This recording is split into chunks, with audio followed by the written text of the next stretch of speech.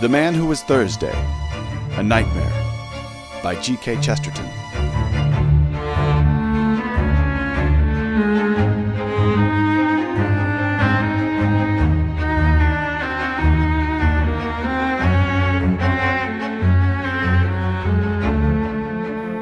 Episode 4, The Earth in Anarchy.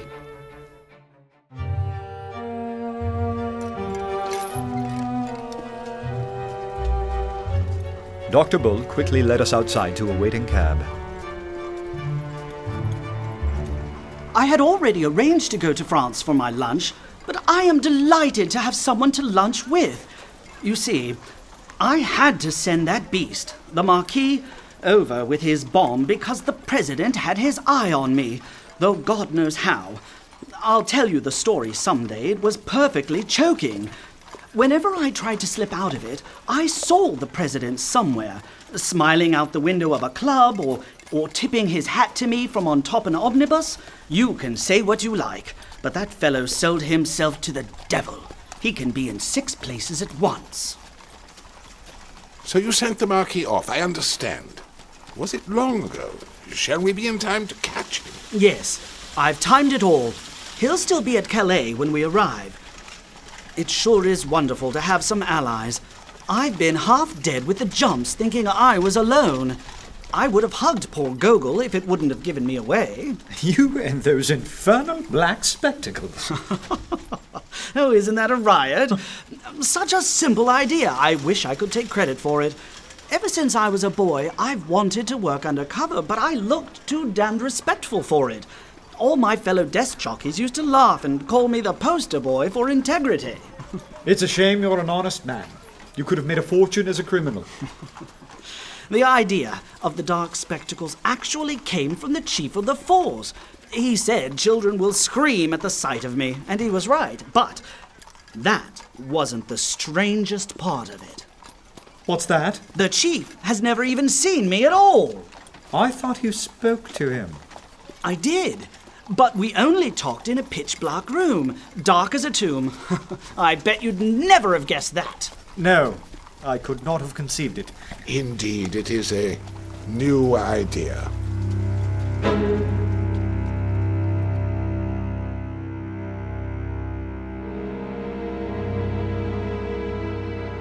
Before we could even catch our bearings, we were already on the Calais boat headed for France. Once we're there, how do we go about detaining him? Theoretically, I suppose, we should call the police. We are the police. We can handle this on our own. Besides, Sunday already suspects more of us as spies. If he smells the police, he'll disappear, and we'll never be able to catch him. Plus, well, I gave my word that I wouldn't. It's silly, I know, but he was a decent man. Perhaps the only decent anarchist there is. Damn that oath! Don't devalue your word of honor. I myself am in the same boat. You see, when I was a performer, I was a sort of all-round beast. Perjury or treason is the only crime I haven't committed. If I did that, I shouldn't know the difference between right and wrong.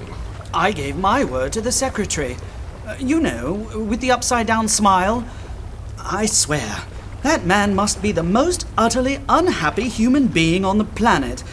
I don't know if it's his digestion or his conscience or his philosophy, but he's damned to hell.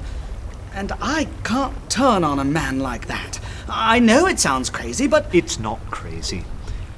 I knew you'd be like that when you first... What? When you first took off your spectacles. The fact is that we 3 are alone on this planet. On the council, we are 3 against 3, but they are better off, because they can get help from their organization, and we can't. As well as the fact that... One of those 3 men is not a man. My idea is this.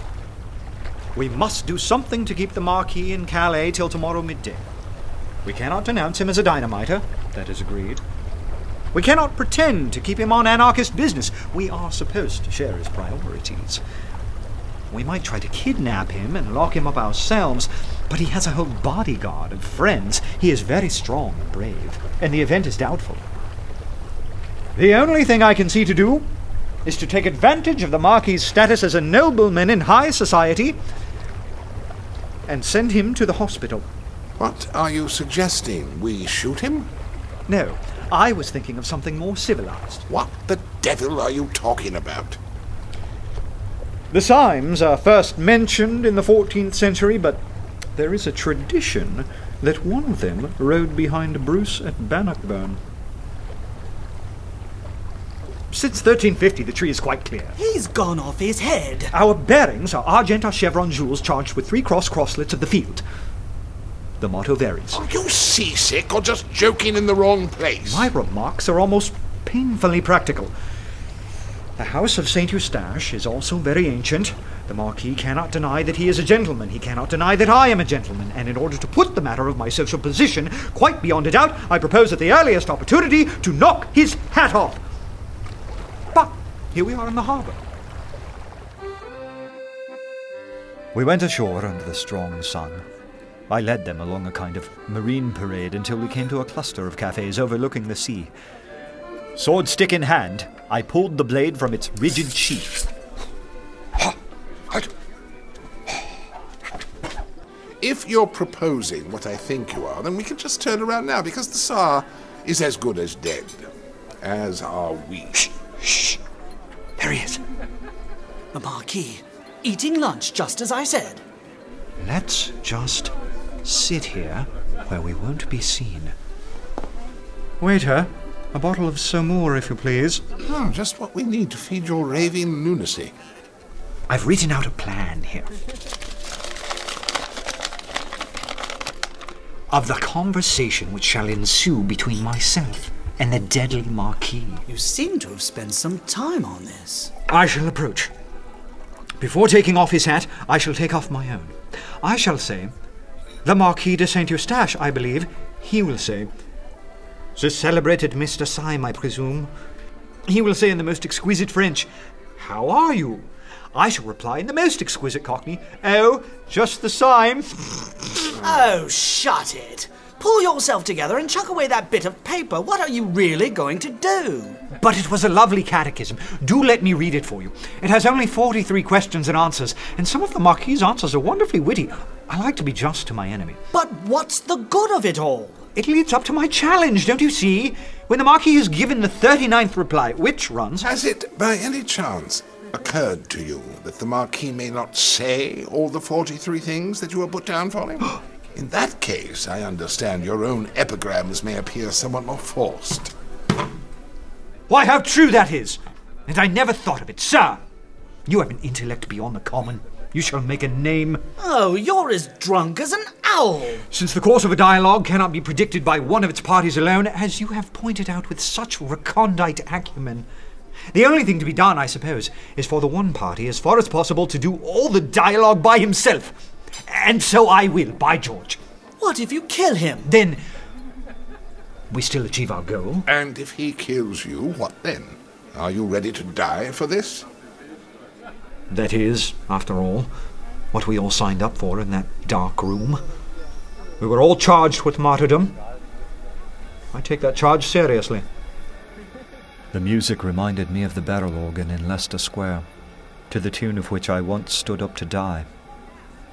The Marquis sat at a little table with 2 companions, solemn Frenchmen in frock coats and silk hats, one of them with the red rosette of the Legion of Honour, evidently people of a solid social position. Are you going to address the meeting? I am. That meeting displeases me. I am going to pull that meeting's great, ugly, mahogany-coloured nose. You are Mr. Syme, I think? And you are the Marquis de St. Eustache. Permit me to pull your nose. What the devil? Good Lord, what is the meaning of this? This man has insulted me. Insulted you? When? Oh, just now. He insulted my mother. Insulted your mother? Anyhow, my aunt. Mon Dieu, qu'est-ce qu'il se passe ici? Ah, it was what he said. I said nothing at all, except something about the band. I only said that I liked Wagner played well. It was an allusion to my family. My aunt played Wagner badly. It was a painful subject. We are always being insulted about it. Oh, this seems most extraordinary. Oh, I assure you, the whole of your conversation was simply packed with sinister allusions to my aunt's weaknesses. It seems to me, my good man, that you are simply seeking a pretext to insult the Marquis. By George, what a clever chap you are. Seeking a fight with me? By God! There was never a man who had to seek long. There are still 4 hours of daylight. Let us fight this evening. This gentleman will act for me. Marquis, your action is worthy of your fame and blood. Permit me to consult for a moment with the gentleman in whose hands I shall place myself. Alors,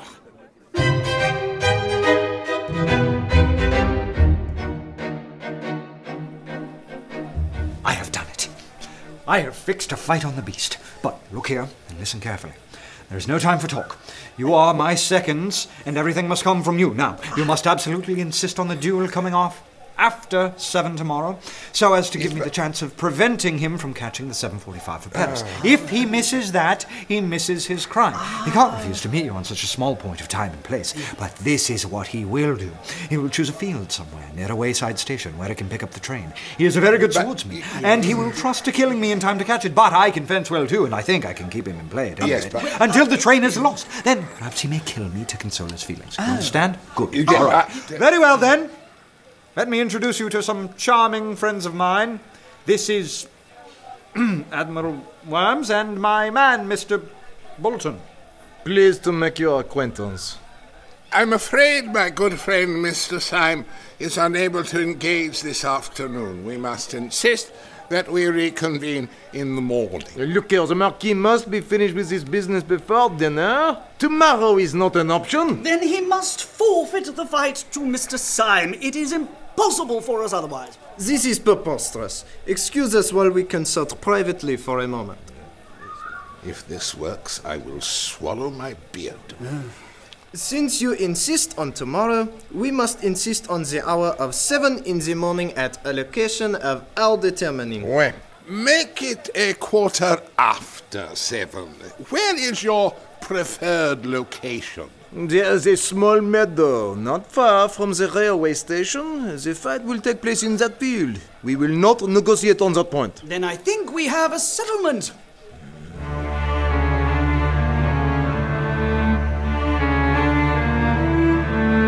With the morning, the Marquis arrived at the field of honor without any hint of anxiety about a journey.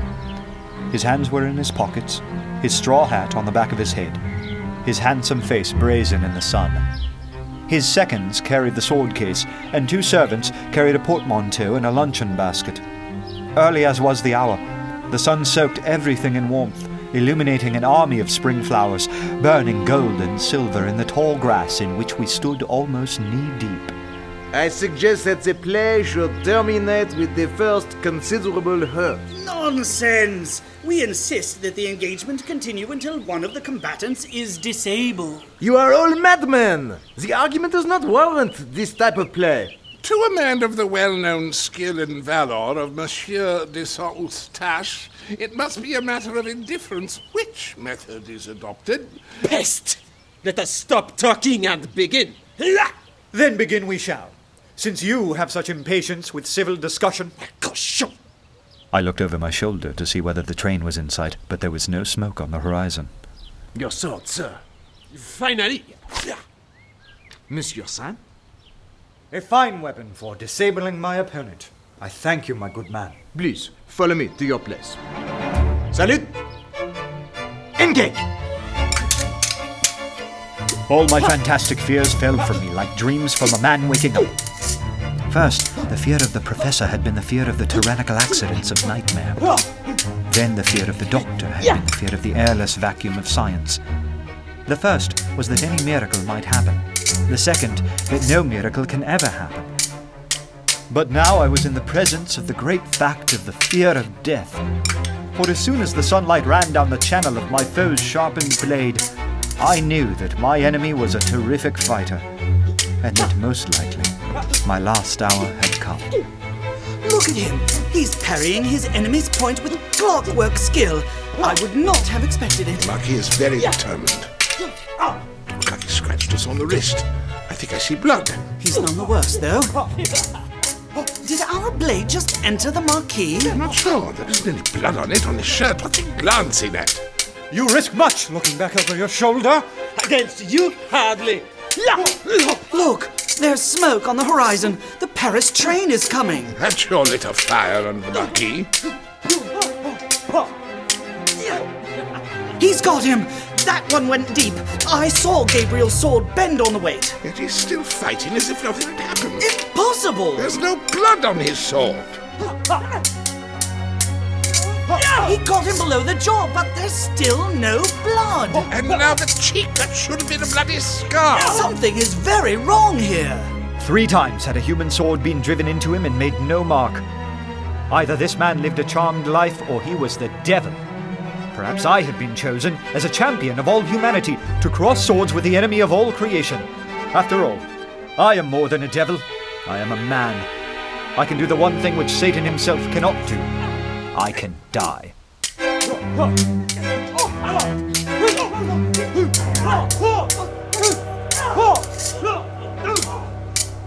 Stop! I want to say something. What is the matter? Has there been foul play? There has been foul play somewhere. Our principal has wounded the Marquis 4 times at least, and he is none the worse. Let me speak. Mr. Syme, we are fighting today, if I remember right, because you expressed a wish to pull my nose. Would you oblige me by pulling my nose now as quickly as possible? I have to catch a train. I protest that this is most irregular. It is certainly somewhat opposed to precedent. Will you or will you not pull my nose? Come, Mr. Syme. You wanted to do it? Do it. You can have no conception of how important it is to me. Don't be so selfish. Pull my nose at once, I beg you. If you insist. Whoa! What is this? It came off in his hand. If anyone has any use for my left eyebrow, he can have it. Que l'on de quoi? Do accept my left eyebrow? Why, if I had known that I was acting for a poltroon who pads himself to fight. Oh, I know.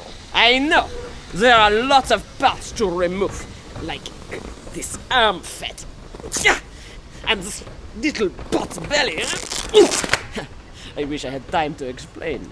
But I tell you, the train has come into the station. Yes, and the train shall go out of the station. It shall go out without you. We know well enough for what devil's work. Will you drive me mad? The train! You shall not go by the train. Put down your sword, you great, fat, blear-eyed, blundering, thundering, brainless, godforsaken, doddering, damned fool! You great, silly, pink-faced, toe-headed turnip! You shall not go by this train! And why the infernal blazes should I want to go by the train? We know all. You are going to Paris to throw a bomb. Going to Jericho to throw a Jabberwock. Here, have my hair. Have you all got softening of the brain that you don't realize who I am? Did you really think I wanted to catch that train? 20 Paris trains might go by for me, eh?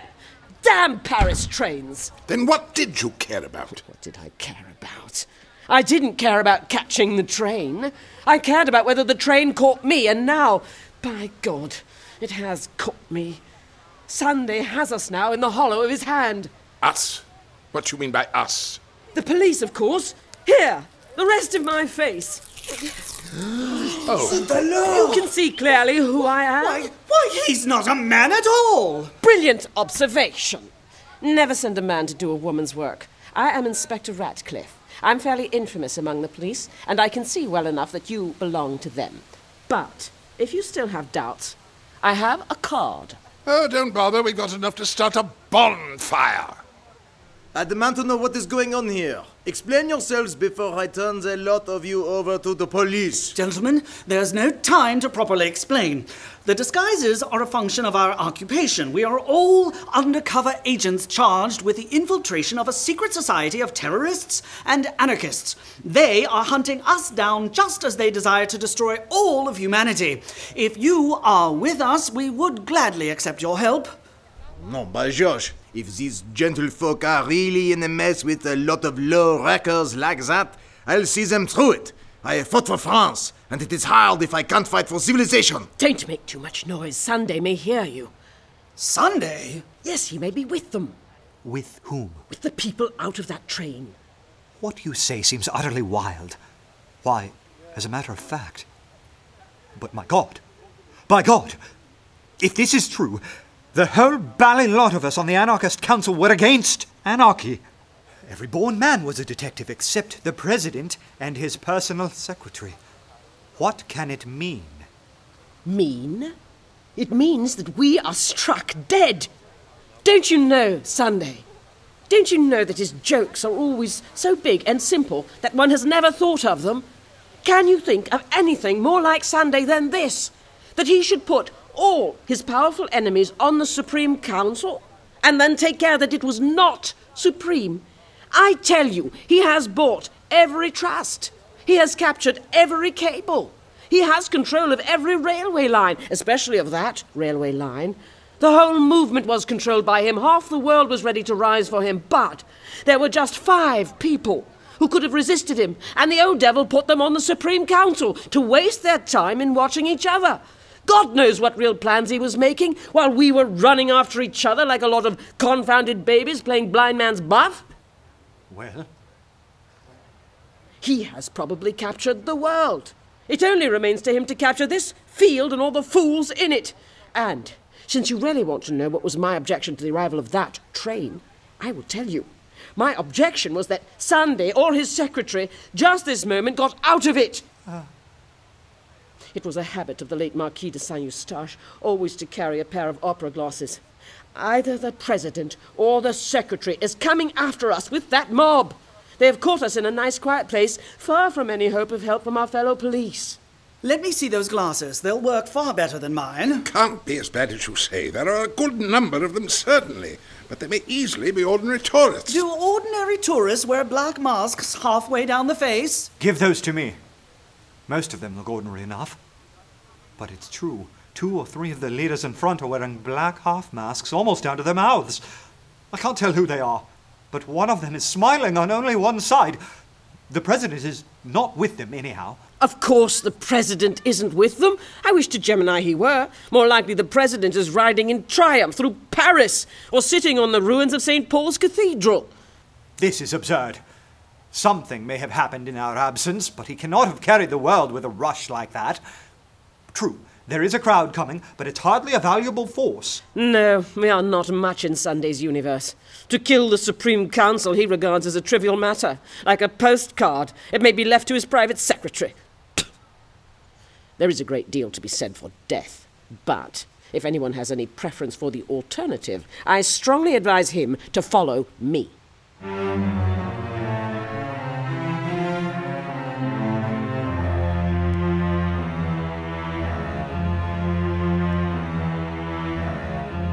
We dove into the cool shadows of a nearby wooded area. Inside, the shafts of sunlight caused our faces to come in and out of the darkness, like a dance of dark and light.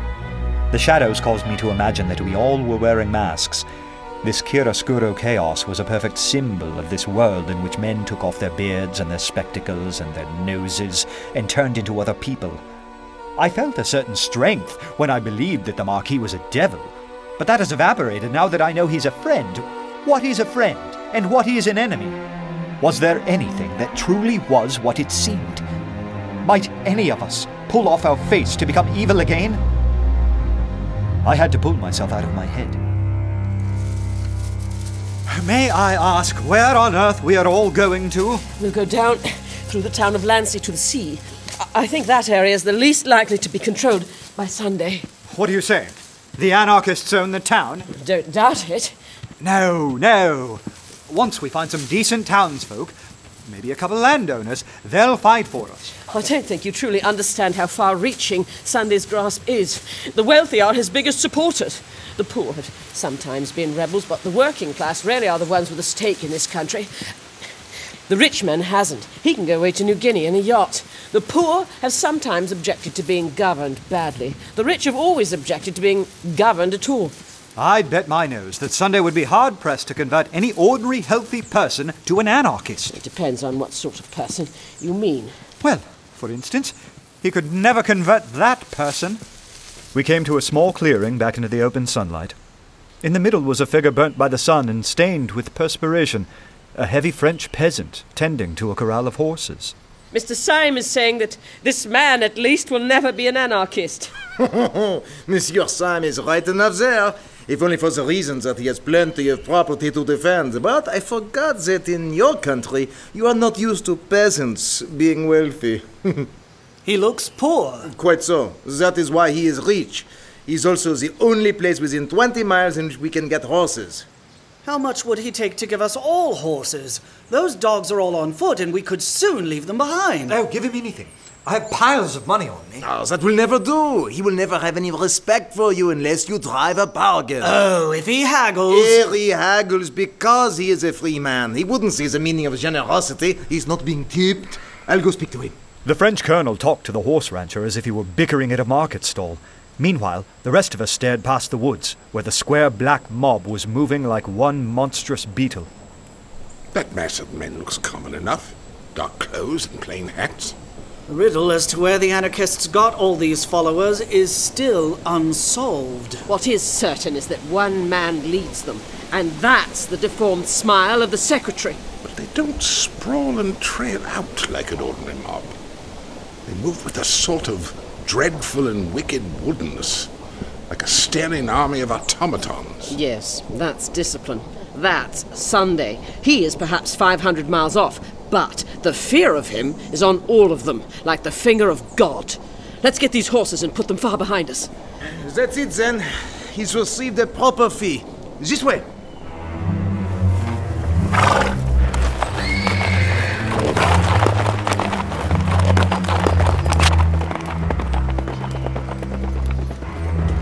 The afternoon sun was slanting westward, and by its rays I could see the sturdy figure of the old rancher growing smaller and smaller, but still standing and looking after us quite silently.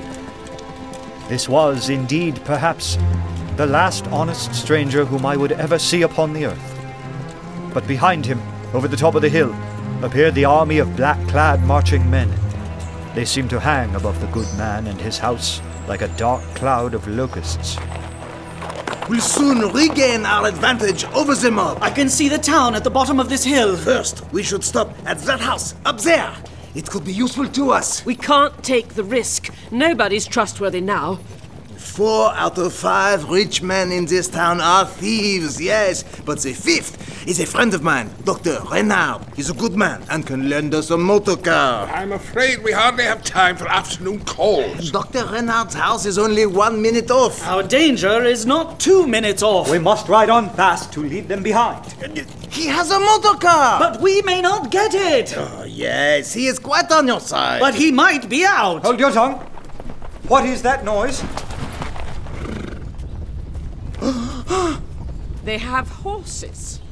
Oh, they have done us. Prepare to receive cavalry. Where can they have got the horses? I was speaking with strict accuracy when I said that our rancho was the only place to get horses within 20 miles. No, I don't believe he'd do it. Not him. He may have been forced, which is reason why we are all going to see my friend Renard, who has a motor car. Isn't this quite the view? You can see the ridge from here. We have 5 minutes at most. This is no time for civility. We should force our way in. Colonel Ducroix. Ah, my good friend, Dr. Renard. What brings you here? I'm afraid we are the targets of a rather sizable anarchist uprising. We have been fleeing on horseback, but I wonder if we might borrow a motor car or two. A general uprising of anarchists? That's not possible. It wouldn't happen. Anarchy is all childishness. Does this look childish to you? Out the window, we could see a curve of black cavalry come sweeping over the top of the hill with all the energy of Attila. One rider rode far ahead, and it was unquestionably the secretary himself. I suspect that you are all mad, but God forbid that get in the way of our friendship. To the garage! Look at all these cars. It's a museum. Here. I think I can spare this one for a night. Don't you have anything a bit more up to date? This is fine. Any of these are faster than a horse. Good luck! And be careful! I can't understand why it has grown so dark. Going to be a storm, I think. Damn!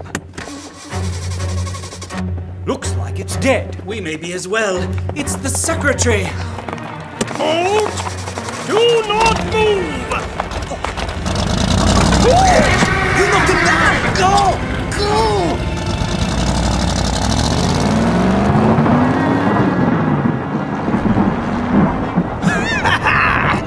Was I not right, huh? When I said that Dr. Renard was worth knowing. You were. We are in the clear now for sure. Don't celebrate yet. I won't feel safe till we're at the police station. Just pray that they're on our side.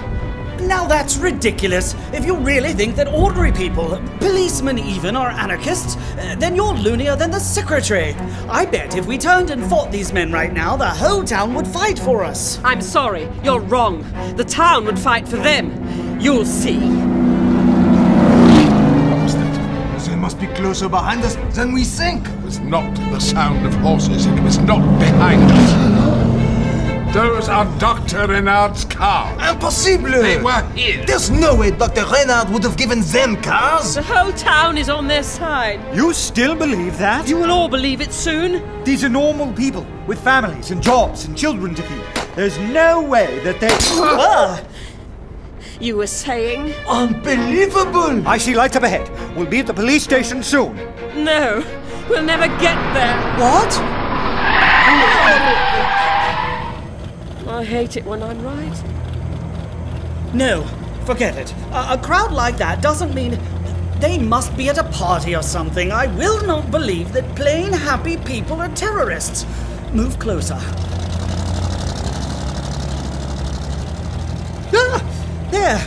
There, what did I tell you? That crowd is as law-abiding as a cow. They're on our side. How do you know? What, are you blind? Look who's leading them.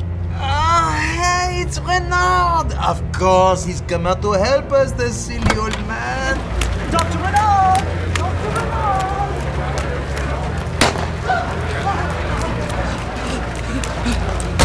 He shot at me! Convinced yet? No, I'm convinced that I'm about to wake up in a white padded room wearing a straitjacket. Amazing that you'll question your own sanity before questioning humanity.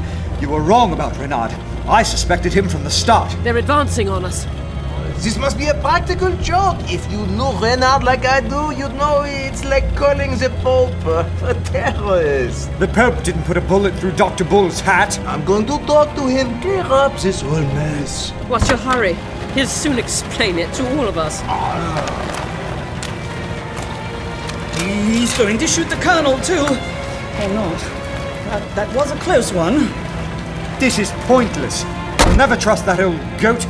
I vote we drive right through and take a few of them out with us. No, give the man a chance. Let's turn around then. There's a crowd behind us as well. Oh, hell. And who's this? Gabriel? I believe it's your friend from the horse ranch. What? That's right. And he's leading the angry mob right this way. No, the morning star has fallen. The world is insane. No, I am. What are we going to do? At this moment, I think we're going to smash into a lamppost.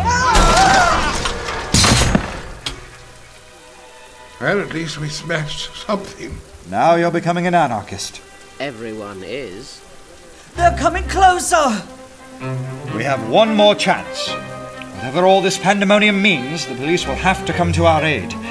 We can't get to the station, but there's a pier that runs out into the sea just here, which we could defend longer than anything else, like Horatius and his bridge. We must defend it till the police turn out. Keep after me. Here they come! We could see in their faces an organized hate, though we knew not why. The black mass poured over the embankments onto the beach, and even some into the water. Hurry! Don't worry about me. The police will be saved. They're going to fire on the mob! Thank God. Boys, drop your weapons. You idiots! They're going to shoot us! My God, the police are anarchists too. Let's take cover behind this boat. I'm in the padded cell. Crazy or not, we'll all be dead soon. You are quite hopeless, then. No. This may sound strange, but I can't let go of one silly shred of hope. Hope in what? In a man I never saw. I know what you mean. The man in the dark room. But Sunday must have killed him by now. Maybe. Though he must have been the only man Sunday found difficult to kill. I too am holding strong to the hope of the man I never saw. Wait a minute. Where's that colonel? What was his name? Yes, what happened to him? He went to speak with Dr. Renaud. Is he all right? I wouldn't worry about him. He looks perfectly content. No. Not him too. I don't believe it. Then believe your eyes. He's with them. 2 or 3 figures started cautiously down the stone footway. The glare of a lantern showed the secretary with his black half-mask and twisted smile. The other was the red face and white moustache of Colonel de Croix. Everything is lost. I can't even trust myself. I fear my own hand will fly up and hit me in the face. When my hand flies up, it will surely strike someone else. The bullet knocked down an old-fashioned iron lantern onto the dock. I picked it up and held it high above my head, swinging it like a ball and chain. Judas before Herod! Well, we've lost him now. At least he took out the colonel. Do you see this lantern? Do you see the cross carved on it and the flame inside? You did not make it. You did not light it. Better men than you, men who could believe and obey, twisted the entrails of iron and preserved a legend of fire. There is not a street you walk on, there is not a thread you wear that was not made like this lantern was. By denying your philosophy of death and destruction, you can make nothing. You can only destroy. You will destroy mankind. You will destroy the world. But this one old Christian lantern you will not destroy. It will go where your empire of apes will never have the wit to find it. Ready your swords. Let's charge these dogs. Wait. For our time has come to die. Wait! There must be some mistake. Mr. Syme, I don't think you understand your position. I arrest you in the name of the law. Of the law? Of course, the law. I am an undercover detective for the police. As you can see, here is my card. And what do you suppose we are? You are, as I know for a fact, members of the Supreme Anarchist Council. Disguised as one of you, Brilliant. There was never any Supreme Anarchist Council. We were all a lot of silly policemen hunting each other down, and all these nice people who have been shooting at us thought we were the anarchists. I knew I couldn't be wrong about them. Vulgar people are never mad. I know, because I'm vulgar myself. Come on. I'm going to go drink this horrible night away. Right behind you.